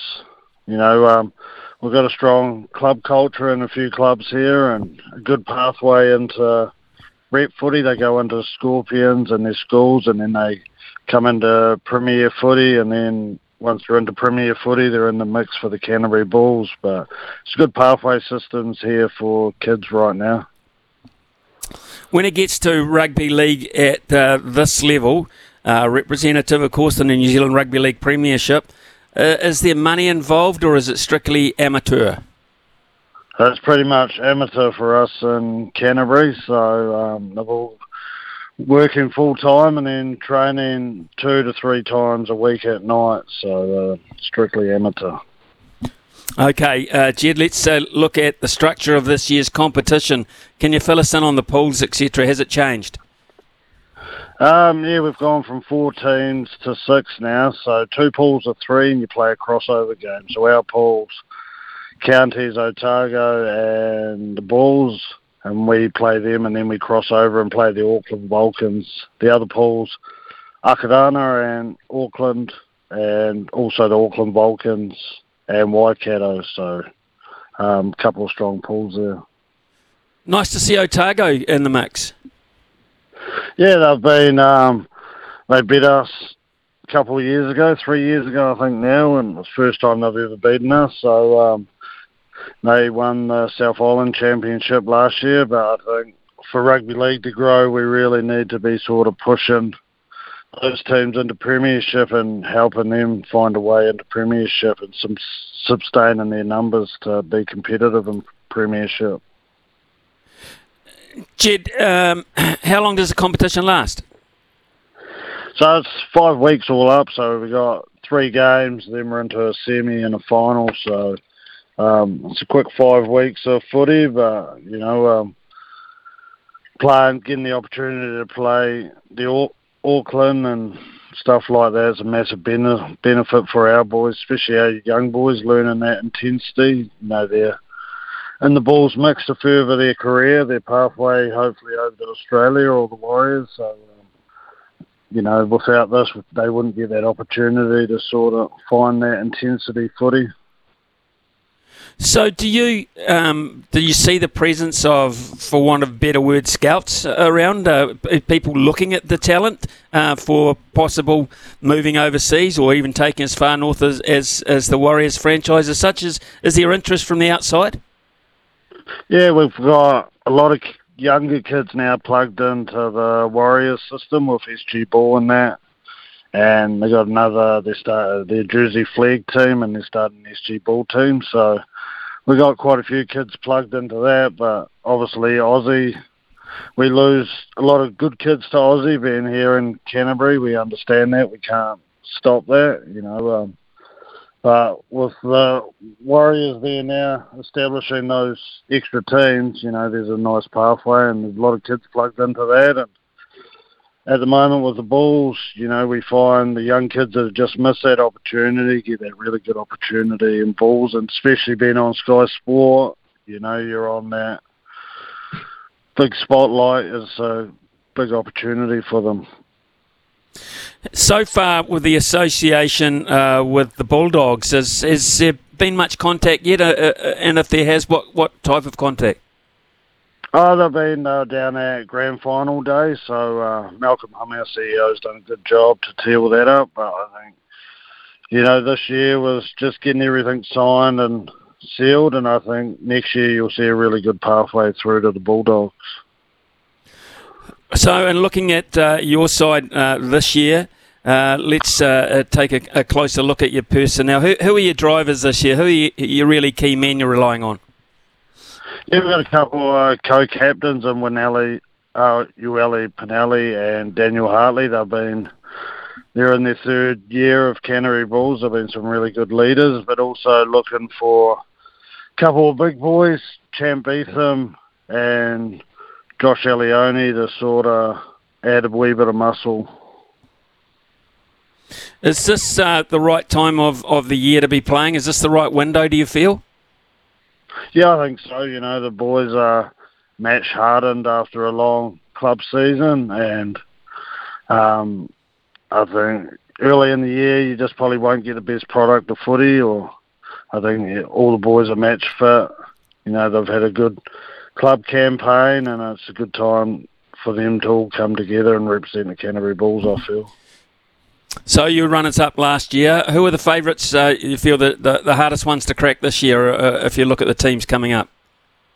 Yeah, we lost Akadana last year, but a lot of the Akadana players are playing for the Auckland Vulcans this year. So, I think Auckland Vulcans be the ones to beat. And then, obviously, Counties and Akadana will always be strong as well. So, starts Saturday against Counties first up. We're in the Premiership. You've got to win your first up games. What do you know about Counties Manukau? I would imagine scouting opportunities are a little bit thin on the ground. So is a bit of it, in terms of Counties, a little bit of guesswork, or what homework have you been able to do? Sort of know a few of the players the last few years ago. 3 or 4 boys that have been in the New Zealand Warriors Cup team with Geronimo Dore and Tahi Bagley, and they've got an old head in Jeffro Friend that's been in the Warriors mix for a long time. So it'll be more just sort of they'll be their main threats. We've just got to be smart around them. Everybody else, it's a bit of the unknown. So, but same for counties, it's a bit of the unknown going against us as well. Jed, it's been great talking to you. We here at SENZ are thrilled to be involved with the Canterbury Bulls, so we look forward to a great season of success this year with our new partnership, and that with the Bulldogs as well. Cheers for your time, mate. All the best. No worries. Cheers. Jed Laurie there, folks. He's the head coach of the Canterbury Bulls. Yes, are up against the Counties Manukau side tomorrow. That is at Punawai Sports Centre. That's at 2 o'clock. So in the Christchurch area, you've got a bit going on tomorrow with all the action out there at Rangiora Showgrounds at 2:05 with the main game between Canterbury and Taranaki. And of course, you've got domestic rugby league to go and look at as well. And races at Riccarton too. So nice fine day. Plenty of options down there in the Garden City. It's 12 minutes past 11. We're crossing live to the sports desk. What's fresh? What's making waves? Let's find out. Yeah, we're going to get to Brian very shortly. Just a couple of texts that have come in as well. A lot on the rugby subject, of course. Morning, Smithy. NPC or Super Rugby? For me, NPC every time. It's more personal. Certain clubs have a turn at hosting the NPC games, get temporary seating in, tents with bars and food, carnival-like. Kevin also adds the Black Caps' shocking batting and footwork was anchored. He's a great analyst there.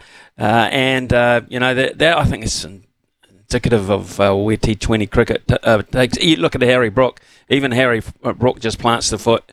It's just that he's got a big bat and his timing is so superb at the moment. He makes it look quite natural. But that is one of the trademarks there. You get set, you free go across the leg side or offside, get yourself set almost in a baseball style and hope like heck it's in that general area where you're aiming.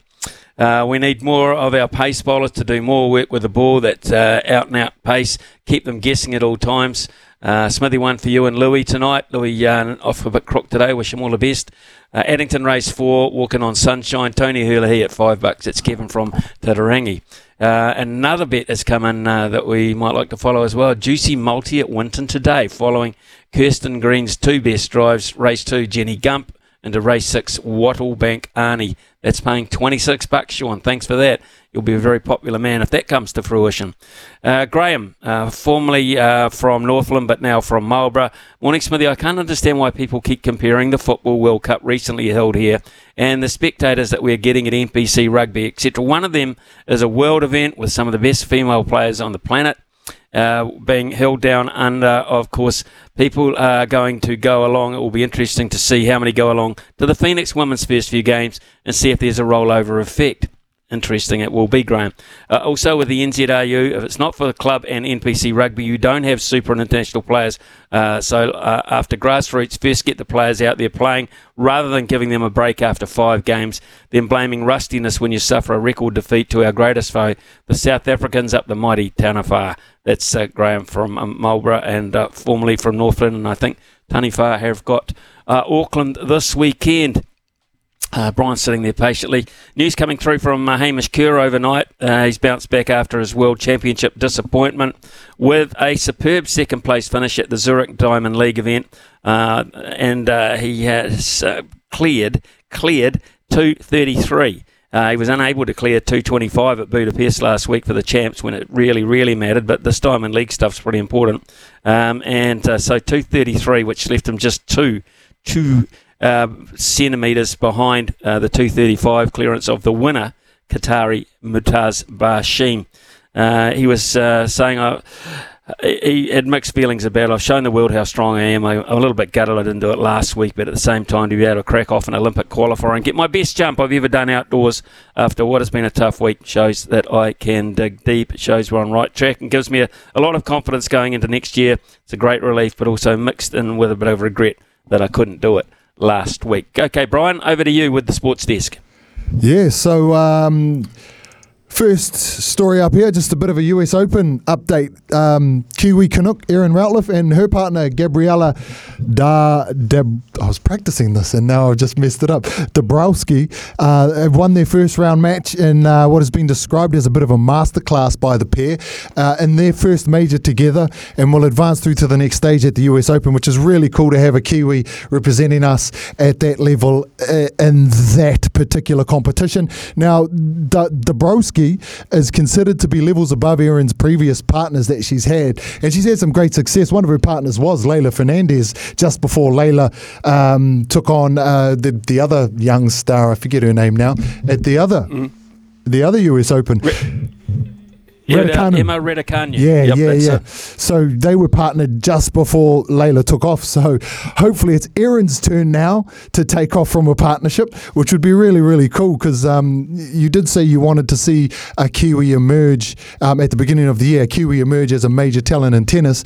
She's probably our best hope right now that we know of, at least. So we'll be watching closely, and we'll hopefully get a chance to speak with her again like we used to back in the day when we first sort of came across her. So just looking forward to the next round there, Smithy. Okay, excellent. Any UFC this weekend, or how far away from that classic Kiwi Australia or that Anzac card? And what's looking like in the build-up here? Yeah, so one more to go before we hit UFC Sydney on the 10th next weekend. Now, we've got UFC France, the big French heavyweight Cyril Gane taking on Sergey Spivak there in the main event, but the following week is the one we're all interested in. So we learned that Kai Kara France had to drop out due to concussions, and that dropped the number down to 5, but in between then and now, the UFC have signed another CKB fighter, a Frenchman named Kevin Jousset. Jousset, I think that's how you pronounce it. Apologies if that's wrong. And he has booked a fight on that card now. So that's back to 6 representees for CKB, which is just historic and huge for the sport, not only on this side of the world, but just in general, Smithy. Okay, right. Brian's got a leg in the multi coming up very shortly as well, and I can tell you my leg is the Rabbitohs to beat the Roosters. That'll be tonight. And Brian, your leg is? Well, I'm going Cyril Gane to knock out TKO or KO over Sergey Spivak as the method of victory. Didn't have to pick a round or anything, so it makes it a little bit easier, and that's at 220. Now, okay, yeah. I've got one more story for the sports desk. Yes, please do. Yeah, sweet as. So, World Rugby's most divisive character, Eddie Jones, one of my personal faves, I just have to put it out there. He's given some context to that now infamous press conference, saying basically what we all knew. It was partly designed to drum up interest in his struggling team ahead of the Rugby World Cup in France, and that he was trying to protect his young players from the negative questions from journalists. Eddie was quoted as saying, sometimes you've got to have a bit of fun, mate, but there was a serious part to it. We've got a young team here. We're trying to find our way, and the journalists, all they want to concentrate on was old conversations that weren't even true. All smoke and mirrors, as we all suspected, and they should be worrying about making the quarterfinals from their pool, Smithy. Interesting, actually. I think trying to smooth things over a little bit without giving too much ground. Eddie Jones, in other words, saying I can come and do a civil press conference if the need be. You reckon someone had a talk to him? I mean, I know he's supposedly not the highest person but he must have the most swing in Australian rugby. You think? Yeah, a fellow by the name of Sir Steve Hansen probably said, when he said, he got any advice for me or have a look at the squad or anything like that, he said, I'll tell you what you should do first of all. And I've had a few problems with the media myself. People used to regard me as being a bit frosty, a bit difficult, a bit standoffish. It doesn't work. You have to play ball. You have to answer questions in a serious, sensible manner. Otherwise, it will come back to bite you, particularly if your team's not very good, Eddie. So I would imagine if you try, even though it might be against your grain, to just make amends a wee bit and get them a little bit more back on your side, it might be a little bit more helpful. But as far as that concerned, maybe not. Yes, Brian? Yeah, I've got one more. If you want it, we've got time. Yeah, we've got time. Yep. And this one is on netball. So England is set to send a weaker team to play our Silver Ferns in the Tiny Jamison Trophy, which I think they hold. And New Zealand Netty CEO, who we've had on, great communicator, very knowledgeable, Jenny Wiley, has slammed the move as disrespectful. Now, to me, it's probably for a few reasons, right? England may feel as though they have our number now. They've given us a bit of a toweling up on recent times and know how to beat the Ferns. They possibly don't rate the series as being very important to their bottom line or their bigger picture. And maybe they just want to rest their top line ladies. They probably want to rest. So whatever the reason is, New Zealand netball aren't too happy, and it has an air of a little bit of the Proteas sending a B team here to play the BCs over the summer series. But England haven't really offered much of a reason as to why. Now, do you think they don't respect us anymore, and does this devalue the Tiny Jamison Trophy now? Well, it shouldn't. It shouldn't deny such a prestigious trophy. What it should do is make Dame Nolene's girls very, very determined and, absolutely focused on the job that they have to do, Brian. I haven't read too much between the lines there. Maybe those players are unavailable for various reasons, but certainly it's disappointing. And the fact that we finished in our lowest position, I suppose, means we have to earn our respect back. So what do you feel on that? Yeah, I totally agree with you. With you. We've got a mountain to climb in terms of football. A lot of the pundits believe we've got the right people in charge and the right players to do it. So let's just see some plans particularly in this one. Let's see our girls give a few hidings to them to just say, look, you should have bought the 18. It might be the right thing to go about it. Right. Gary has texted in and said, Smithy, what are your NPC picks this weekend? Quickly rattle through them. Northland versus Hawke's Bay, don't know. Honestly, this could go either way from mine. Taniwha at home on a Friday night. Be very careful.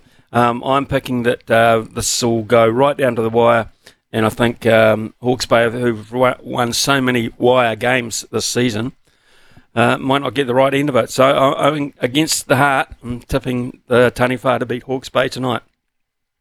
Canterbury versus Taranaki. We've talked so much about this morning at Rangiora Showgrounds. I think Canterbury will just get up, but Taranaki, who are used to playing out on the sticks when they've had a couple of seasons out at Inglewood, they won't worry about the venue at all. And any team coached by Neil Barnes is going to be very, very competitive. And there, of course, towards the end of the competition, Canterbury just on that one. Bay of Plenty at home will beat Otago, I think. Not by a huge margin. Otago will be pretty determined. Tom Donnelly got that team firing pretty well. North Harbour, Waikato. I'd be picking Waikato. Away from home, we'll pick this one up. I'm sure it's at North Harbour Stadium. I thought that might have gone to Onawa Domain. If it says it's at North Harbour Stadium, interested to see how many people go there. And the final game of the weekend, Wellington, I think, will be too strong for Counties Manukau. That game is said to be played at the stadium as such. Maybe a smaller venue might have been apt for that one as well. But Wellington, as competition leaders, I don't think they'll have too many problems dealing with Counties Manukau the weekend. They're my tips for the NPC. Right, 0800 150 811. 0800 150 811. We've got the Arepa drinks to give away as part of Stump Smithy, but also one lucky caller and funds on the board today along with Brian. They'll decide who the players are to line up and play for the multi as well. So 0800 150 811. Let's head across to the news desk where we find Aroha waiting for us. Ian Smith's had a good match here. Stumped by Smithy. Ian Smith really is top class at his job. Okie dokie, Brian, it's over to you. You're running the cutter today in Louis' absence, and it's all to play for this morning in the Arepa Drinks Pack, and of course the chance to make this multi your multi and add a leg to it. Who's online today? Yeah, mate, so the phone lines blew up again. Remember, if you called us for talkback or managed to get one of the three for Stump this week, you are eligible for this $50 bonus bet. We are going to start today with... Oh, looks like the mate's dropped off. Oh, doesn't want it. Hang on. We'll go to Carrie from Manawatu. Carrie, come on in. Yeah, hey guys, morning. Yeah, morning to you, Kerry. Have you calmed down yet, Manawatu people? Have you calmed down after that fantastic win the other night? Definitely had a bloody good hangover the next day. I know that. I would imagine the whole city. Yeah, how I good. reckon they'll give Tasman a good run too. Ooh, okay. Manawatu to beat Tasman, maybe. Well, I wouldn't write them off now. They'll make a lot of changes. They had 14 changes going to Eden Park. I wonder how many they're going to make for this particular clash. Kerry, okay, what are the options for Kerry today when we look at the categories, Brian? All right, Kerry, 3 categories for you to choose from today. Basketball, rugby, or football? We'll go rugby, thanks. Rugby it is. And mate, if you don't get this, I'm just going to hang up on you, okay? The Manawatu Turbos beat Auckland at Eden Park on Wednesday night. How long had it been since the Turbos had won a game against Auckland at Eden Park? That was 1980, 43 years. Just a couple of chips down the wicket, right in the slot, and away it goes. Back over the bowler's head. Smithy, you were all over that like a rash. All over that. It was one of the big things that Staffy was highlighting too on his show, just the length of time it has been, 43 years. So, one up. So away you go, Kerry. Question 2, Brian. Question 2, Kerry. Who was the most capped active All Blacks player currently in the squad? So, sorry, repeat that. Sam Whitelock. Just a couple of chips down the wicket, right in the slot, and away it goes. Well, you get into rugby heaven, mate. You get into rugby heaven. So one more. I know Smithy was all over that one. Yep.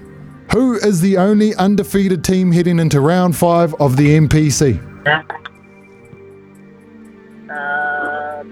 would be... I'm going to take it. Pretty sure that is Wellington. Just a couple of chips down the wicket, right in the slot, and away it goes. 3 from 3. You got us out the park today. You get the drinks. You get the bonus bets. Smithy? Yep, you do actually. So just repeating, Brian, what leg of your multi is, please? So my leg is Cyril Gane, UFC France, Fight Night France, Cyril Gane to TKO or KO Sergey Spivak at $2.20. At $2.20. Mine is the Rabbitohs to beat the Roosters at $1.62. Kerry, have you got an option available to us? I was just wondering, do you know what the point start is for Manawatu? Point start for Manawatu. Brian's looking that up furiously as we speak. Brian, if you can come forward, that would be great. And the point start is how many points? Playing against Tasman. Point start, Tasman. Today, tomorrow? Manawatu. When is the game? When is it? I can find the Cyclones. Sunday. There we go. Tasman Manawatu. So here we are, just opening it up now. Where are we? Points start. Tasman, negative 20.5 at 190. Manawatu, plus 20.5, $1.82. I'll take the Manawatu point start, eh? Okay. So plus 20.5 at $1.82. And that multis up all in all to... So a 3 leg... $6, $6.48. $6.48, yep. So that times 50. It's over $300, yeah? Over $300. Well and truly, over $300. So, Kerry from Manawatu, you have got a $50 multi. You hold your hand on the ticket for that, and that is well over $300 return for you. So we wish you all the best for that, mate, and the drinks will be on their way to you as well. Have a terrific weekend. Thank you very much. You too, guys. Great show. Yeah, thank you. Appreciate it. It's 11:38 here on SENZ. We'll take a quick break, and when we pop on back, we'll catch up with the harness racing side of the calendar this weekend.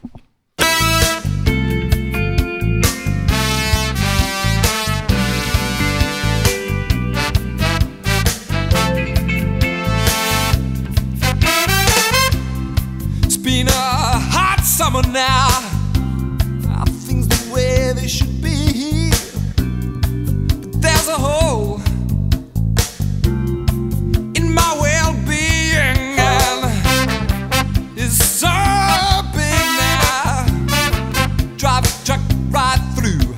I think you should know that you are the one who could probably feel it for good. But for today, I remember your smile.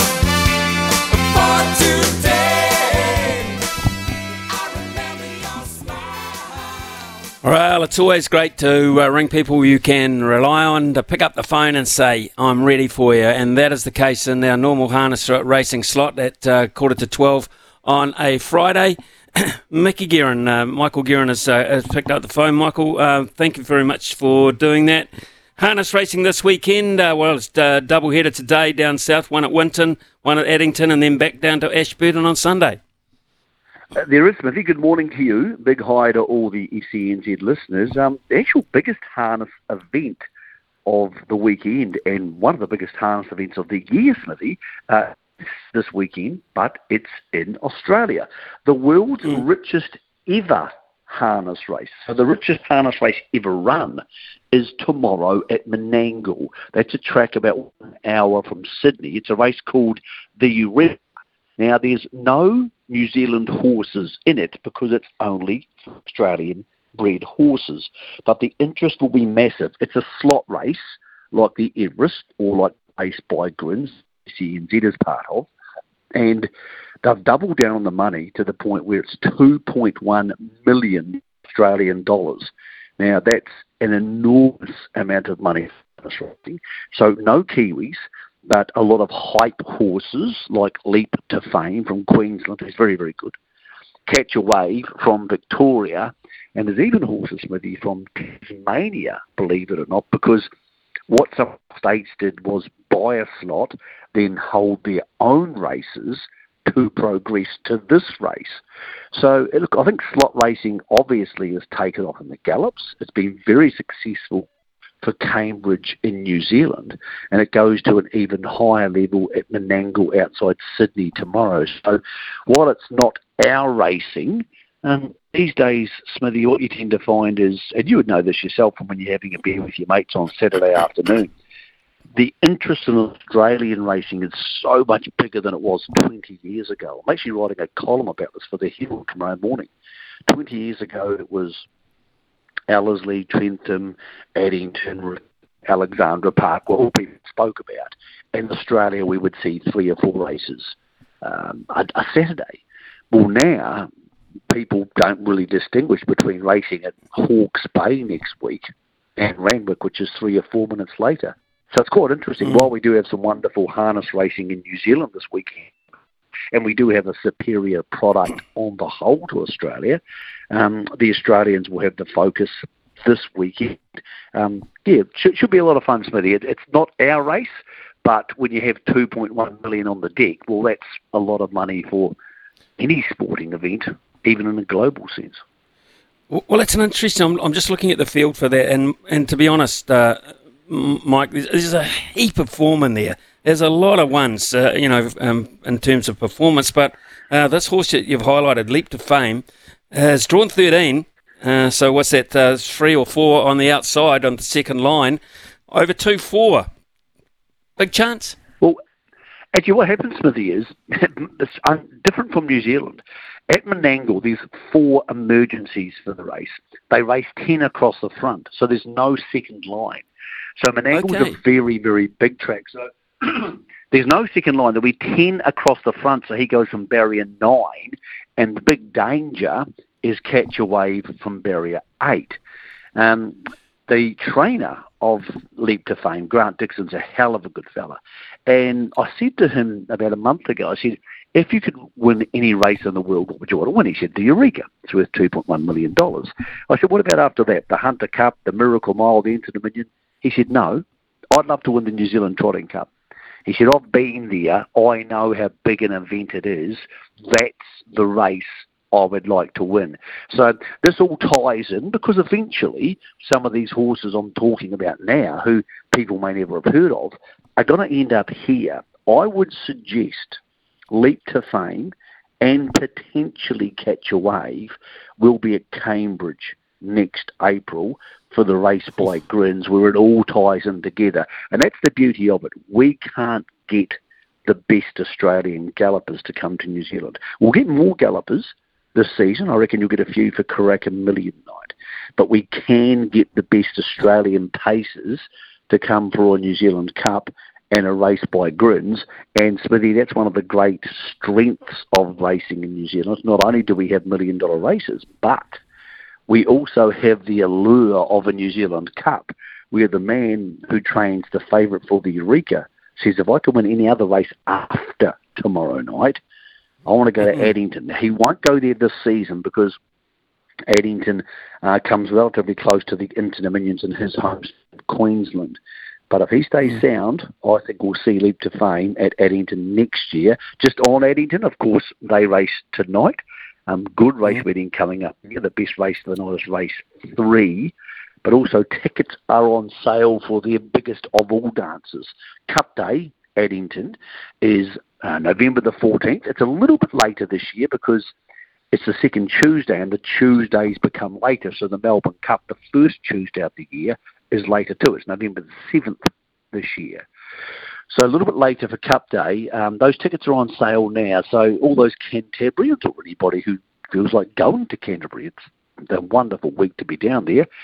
You can get tickets at addington.co.nz to go to Cup Day. And I know you've been there, Smithy, and it's a very unique New Zealand sporting event. Well, of course, Ashburton is part of the Cup Week plans as well, always has been, and they race on Sunday, and that's just after Trot's Talk, I would assume. Yep, Greg O'Connell will be hosting Trot's Talk with his Southern Man segment. So that's a segment where he talks directly to the trainers and drivers. So SENZ has been behind harness racing right from the get-go, 11 o'clock every Sunday. If you wake up on Sunday, you have your coffee, you muck around with your mates, and you think, I feel like something relaxing. They have some relaxing harness racing talk there. And then starting next Wednesday, the harness race TV show, there's only one, called The Box Seat is back. It's back on Trackside from 9 a.m. Or you just go to YouTube. It's up there from sort of 5 o'clock on Tuesday night, and it gives you a story behind the stories in harness racing. So you look out for The Box Seat if you want to know more about harness racing. But if you want a harness racing fix every day, hrnz.co.nz, it's the best website in Australasian racing, I think. It's got detailed previews, reviews, stories about the people involved in the game. And Smithy, every single race wedding in the country, no matter if it's big, small, or in between, has a preview and a review on that website. Think about that. Imagine if every cricket game in the country, every rugby game in the country was covered. That's the case for harness racing. Their website's hrnz.co.nz for people who want to muck around with the sort of stuff we don't talk about on the radio. Michael Guerin, thank you very much for picking up the phone and helping us through that. I can't wait. I'm going to watch that race tomorrow night at Menangle, no doubt about that. Have a terrific weekend, my friend. Hunt well. You too, Smithy. Nice talking to you, brother. Yeah, cheers. Always good to catch up, Michael Guerin there. And it's 11:52. We've got to catch up with Staff. Looks like he's out and about today, so we'll catch up with that. And Joey said, Smithy, you're kidding, like saying Hawke's Bay would lose to North Auckland. I'm taking the Bay in a multi, and Carl says, look, Smithy, show a bit of respect to Mighty Inglewood. The great Dave Loveridge, the trapper, was from the place you call the Sticks. Sorry, Carl. Very sorry. 11:52.